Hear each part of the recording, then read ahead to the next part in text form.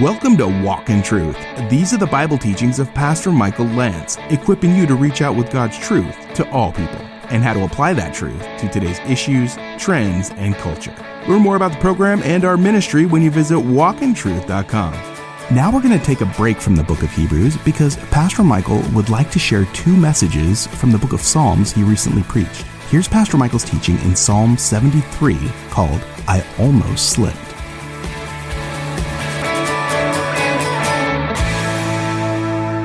I'm actually returning from a trip to northern Idaho. I got to do a wedding in northern Idaho, about an hour from the Canadian border, and got to marry Nolan and Maria Kelly, a brand new married couple who were part of our fellowship and moved to Arizona, actually.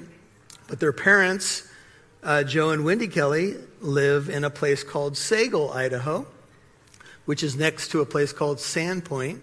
How many of you have ever been to northern Idaho? Very beautiful place. Long winters, but if you go at the right time of the year, the lakes and the trees, if you think of Montana, kind of at the right time of the year, that's what it's like. It's just a beautiful place. So anyway, it's good to be back with you. As I was on this trip and had the privilege of doing this wedding and got to fellowship with our friends, the Currys, as well, who kind of put me up for about 4 days, I felt a nudge to turn us to Psalm 73, one of the Psalms of Asaph. So that's where we're going to be this morning. And the message is called, I Almost Slipped.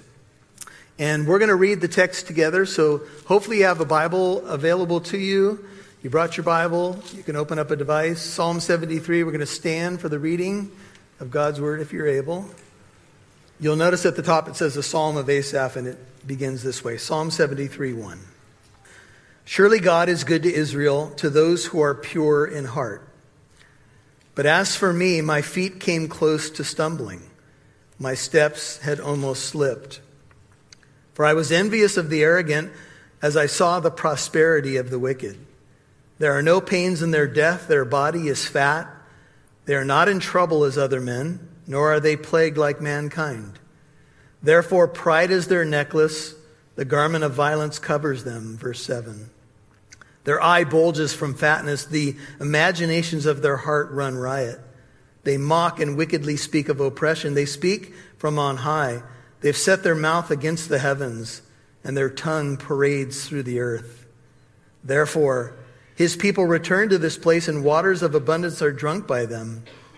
They say, how does God know? And is there knowledge with the Most High? Behold, these are the wicked. And always at ease, they have increased in wealth. Surely in vain I've kept my heart pure and washed my hands in innocence. For I've been stricken all day long and chastened every morning. If I had said, I will speak thus, behold, I would have betrayed the generation of your children. When I pondered to understand this, it was troublesome in my sight, until I came into the sanctuary of God. Then I perceived their end. Surely you set them in slippery places. You cast them down to destruction. How they are destroyed in a moment. They are utterly swept away by sudden terrors, like a dream when one awakes. O Lord, when aroused, you will despise their form. When my heart was embittered, I was pierced within. Then I was senseless and ignorant. I was like a beast before you. 23. Nevertheless, I am continually with you. You have taken hold of my right hand. With your counsel you will guide me, and afterward receive me to glory. Whom have I in heaven but you? And besides you I desire nothing on earth.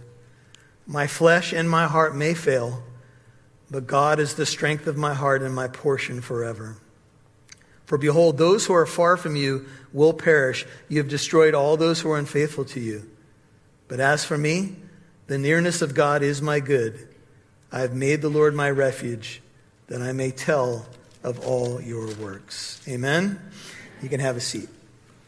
Father, thank you for your holy word, and I pray that what comes forth is not just simply the voice of a man, but your word, which is living and powerful and active, will speak, and we will have ears to hear what you would say to us in this moment of history as we live and we look around and we are often feel like Asaph, the author of this particular psalm. We feel troubled.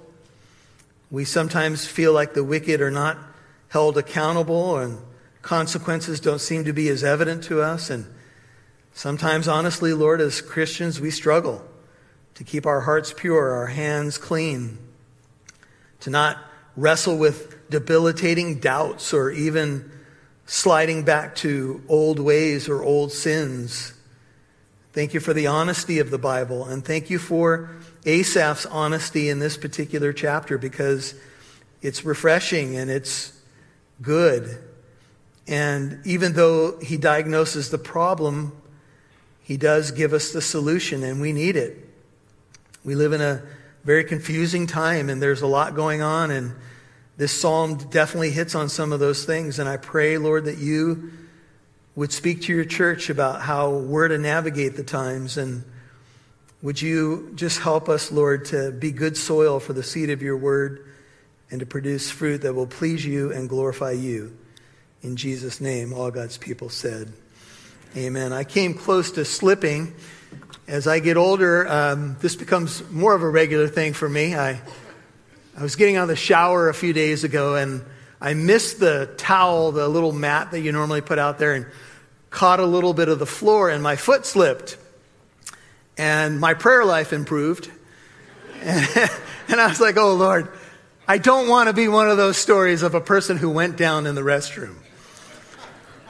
All grace to you if this has happened to you, though, because it's surprising how easily we can slip.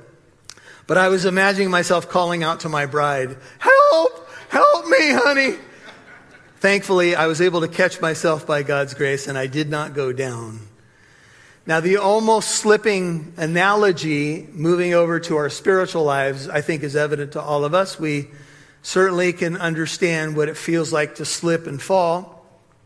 Maybe even in the last couple of days or weeks or months, you have had a slip. Maybe you fell back into some old ways. Maybe you've been overwhelmed by circumstances in your own life or the world. Seems like 5 or 10 minutes of any news report will, put you in a kind of a bummer mood. And you can look at the planet and you can look at what's going on. And there's a lot going on. And you can be like Asaph. You might ask, well, who is Asaph? Well, Asaph is the author of a number of the Psalms in the book of Psalms. The book of Psalms is often by theologians called the Psalter. That's the big name of the 150 Psalms. And in Hebrew, if you look up the idea of the Psalms, it's literally a book of praises. And it was the hymn book of ancient Israel. And they had these songs that they would sing. And so they were all, in one way or another, set to music. And this was literally the hymn book of Israel. Now, you might be thinking, well, I thought David wrote the Psalms. Well, David wrote about half of the Psalms, but there's many other authors of individual Psalms. For example, Asaph is one of them. The sons of Korah wrote some of the Psalms. A few of them are attributed, or at least for Solomon. Moses is given credit for at least one Psalm, possibly two. So as you read the book of Psalms, you'll typically see the author's name at the top of a Psalm. And in this case, his name is Asaph, and his name literally means the Lord or Yahweh gathers. And what's interesting about that name is that Asaph found his answer in the sanctuary of God among the gathered people of God. And we'll get to that in a little bit. Who was Asaph? He was one of 3 of King David's main worship leaders in the tent, and then eventually at the dedication of the temple under Solomon, the Solomonic temple, or the physical structure that David wanted to build, but Solomon actually built it. He was there at the dedication, and he was one of 3 worship leaders coming from the Levitical line. So he was a Levitical, from the line of Levi, priestly worship leader. And he wrote Psalm 50, and Psalms 73 through 83 if you're taking notes. And so this is who we've got. And we learn from other scriptures, and I won't get into all the detail right now, that including Asaph, his sons were involved in the worship, the music ministry of ancient Israel. And Asaph was actually a percussionist. There are at least a few scriptures where it shows him, he's ringing cymbals during worship. Now, when my wife and I first came to the Lord, we were at a church in Orange, and that church was doing, they had the hymn book, and they were only doing like piano and organ during the worship time. And they made a transition from that to a praise team with a full band, instrumentation, guitars, and a drummer. And I happened to be playing the drums. I was a rock and roll drummer at the time, and I was in my 20s. And I said, I play drums. And so anyway, they got this praise team going, and I was the drummer in this A-frame chapel, not the best acoustics in the room. And it was a hard transition from the church, for the church. Some of you can remember these days when churches moved from hymns and piano and organ only to the praise team. And I will just tell you that the drummer wasn't the most popular guy in the congregation. I would walk in some mornings and literally people would snarl at me. There he is, the drummer. And it was a little bit of a hard first taste of church life. But anyway, we got through it and people got used to the drums. And I'll just say this to you, on behalf of all drummers, cymbals and percussion are in the Bible. Piano and organ, you won't find in the scriptures. So just in case, now I'm not trying to put down keyboardists. I love you too. But I'm just saying, if you want to be biblical, percussion and guitar in the Bible. Now, do you know how you can tell which way a stage is leaning in a church? See which side of the mouth the drool is coming from the drummer. Think about it for a second. And if you're not getting it, you may be a drummer.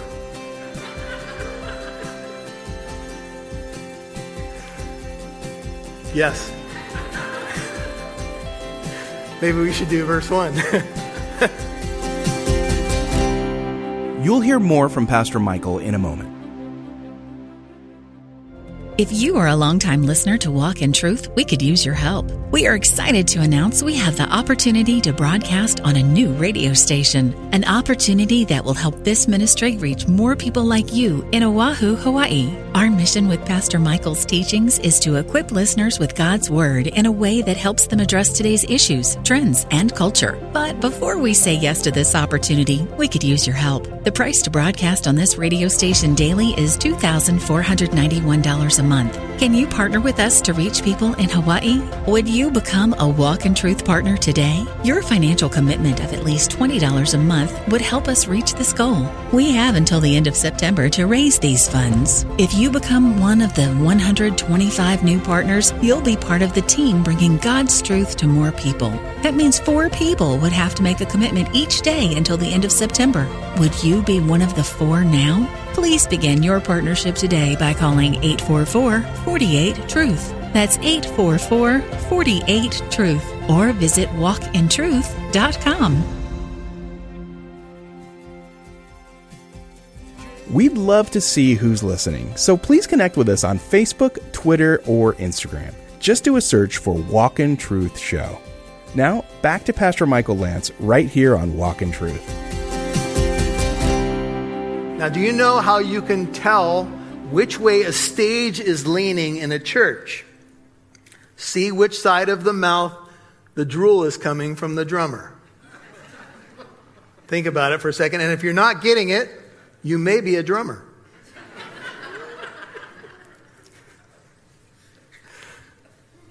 Yes. Maybe we should do verse 1.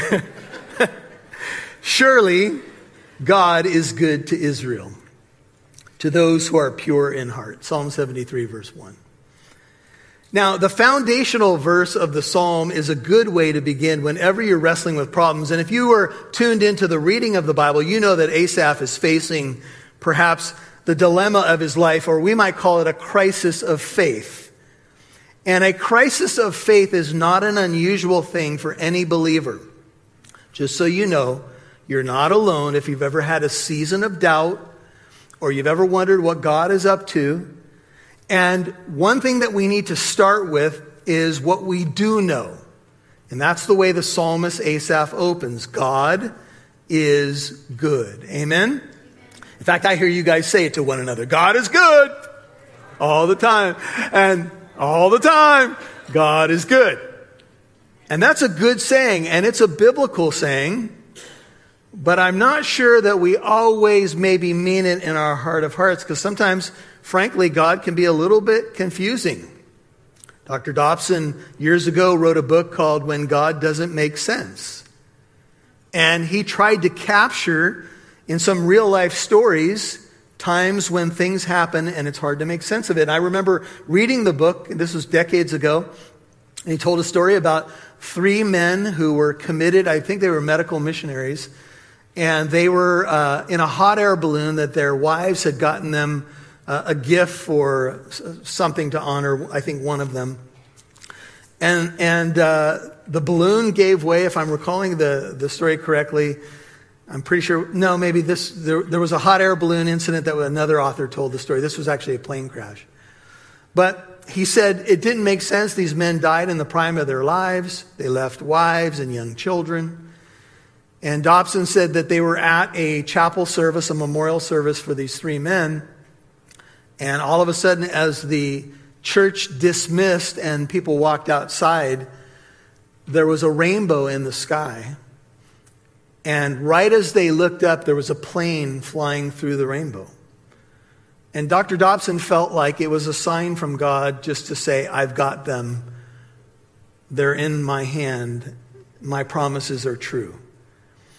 But at times like that, the hot air balloon incident is another one where I believe it was Hank Hanegraaff who told the story of some friends who went up in a hot air balloon and something went wrong, and the wives were on the ground and watched their husbands fall to their deaths. And a wife was interviewed by a major news station on the spot, and, microphone in your face, you just watch your husband die. And she said, I'm confident that my husband leapt from the heat of the flames into the hands of his heavenly Father. But in the face of moments like this, it's very difficult. How do we navigate such times? If you're human, you're going to run into them because we live in a fallen world. And we got to start with what we know. And men like Spurgeon and others, modern scholars, would tell you that whenever you're wrestling with doubts, make sure you start with what you know. Work from what you know to what you don't know. God is good. That's what the Bible says. Psalm 34:8 says, "O taste and see that the Lord is good. How blessed is the man who takes refuge in him." Psalm 34:8.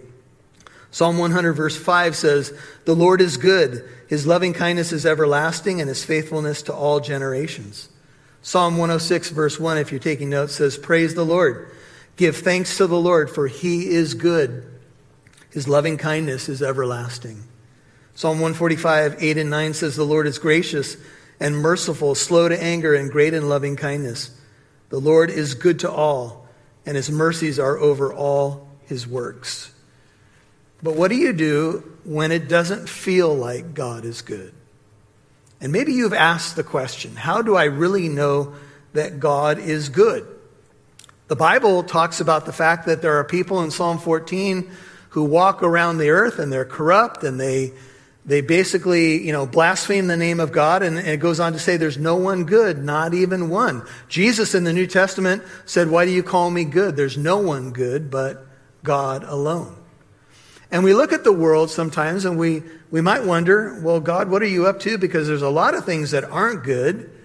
The Bible says that God will work things together for good, but what do I do when it hasn't been worked out yet? How am I to navigate such things as this? There's a whole system of study, you could call it a category of study in theology called the problem of evil. Books have been written, myriads of books written to wrestle with a real life problem. We have a problem of evil. And philosophers have gone after the God of the Bible in syllogisms and the like to say, if God is good, and then they follow with, how come this? Why this? If God is so good, then why this and why that? And I'm sure that either you or someone in your life has probably raised this before. And it's a whole category. And one thing that we would say is it's a real problem. There is evil in the world. Things do happen. We know the movie has just come out called The Sound of Freedom, showing a real life story of a man who was a military man who tried to go into that ugly world of sex trafficking. And You've probably heard that some are opposing the movie, and some are questioning its statistics and even its source, and they're trying to link it to a conspiracy. Why would that happen? You would think, and I was having this conversation with Pastor Shane, that if anything could unite people on various sides of aisles, it would be the exploitation of children. But we can't even get this one right without arguing and getting into petty debates. And we step back, and sometimes, we hear of things that have been going on for years, and we say, Lord, where are you? How is it that these people get away with it? And, in politics, if you follow the political world at all, things come out left and right, and we're asking questions about who's actually honest anymore, and where's the accountability, and do politicians serve the American people anymore? And on and on and on it goes. And I want you to know that 3,000 years ago, a man named Asaph asked similar questions of his times. There's nothing new under the sun. This is the human dilemma. We're going to see the wicked, and oftentimes it's going to feel like they prosper. I'm sure you saw something in the first verse that probably caught your attention. Surely God is good to Israel. And then it says, to those who are pure in heart. Oh, there is a catch. God is good, but he's good to those who are pure in heart. And you might be thinking, well, I know Jeremiah 17:9 says the heart is deceitfully wicked. Above all things, who can know it? Whose heart could be pure? You've been listening to I Almost Slipped, Part 1 on Walk in Truth. That's Pastor Michael's teaching in Psalms 73. If you missed any part of today's program, Walk in Truth is on Apple Podcast, iHeartRadio, Spotify, and many more podcast apps. Listen for free to Pastor Michael's teachings in more books of the Bible. Hey, just to let you know, Walk in Truth is a listener-supported ministry. Our hope is to broadcast this program on more radio stations to reach more people like you. Our ministry's grown a lot over the years, and it's thanks to our church and our listeners that have become our financial partners. Our producer, Rob Newton, went to Living Truth Christian Fellowship in Corona, California recently to update the congregation on the state of Walk in Truth. He talked about where we are, what's new, where we'd like to go, and how you can help. If you'd like to listen to Rob Newton and Pastor Michael's short presentation, you'll find it on the Walk in Truth podcast on your favorite podcast app. It's also on walkintruth.com. We've entitled it The State of Walk in Truth. And again, you'll find it on the Walk in Truth podcast on your favorite podcast app. Now here's Pastor Michael one more time before we go. Well, maybe as you hear the Psalm of Asaph, Psalm 73, you would say, man, oh man, can I relate to this? Because sometimes I look around and I see what wicked people are getting away with, and I'm like, oh man, why have I tried to do the right thing? Why have I? You're like the older son in the prodigal story. I've always been faithful, and that son of yours, he's getting away with everything. And then you throw a party. For him. Come on, man. Hey, we get it. Sometimes we look at what people seem to be getting away with, but then, if you've been keeping up on things, people don't really get away with anything. Ultimately, it all comes out, whether it's this side of heaven or not. So hold on. I would encourage you to stick with us all the way through Psalm 73, because the psalmist is going to have an epiphany in the sanctuary. Oh, it's good. You see, all you have to do for a moment is get an eternal perspective, and everything will change in your thinking, and you'll no longer be jealous of the person that gets away with whatever they get away with for such a short stretch of time. I went into the sanctuary of God, and man, I saw their end. Oh, man, it's so good. Well, stick around for Psalm 73. Hey, you can share this ministry if you're podcasting right now or listening probably in a number of different ways. You can always share this, and that helps us get the word out to more people. So you could say, hey, I think you should really give this one a listen, and I think this Psalm 73 teaching especially would be a great one to share. So share it today. Let people know. Direct them to the website or whatever you might do to share the Word of God with them. And we'll catch you right here for part 2 tomorrow. Remember, Walk in Truth is a listener-supported ministry. Please consider becoming a Walk in Truth partner. Your contribution helps us broadcast on this station and provide the podcast to reach more people like you with the hope of Jesus. And now we offer the Walk in Truth app as a thank you for your donation. Please consider becoming a Walk in Truth partner for at least $5 a month. Visit walkintruth.com and click donate. That's walkintruth.com.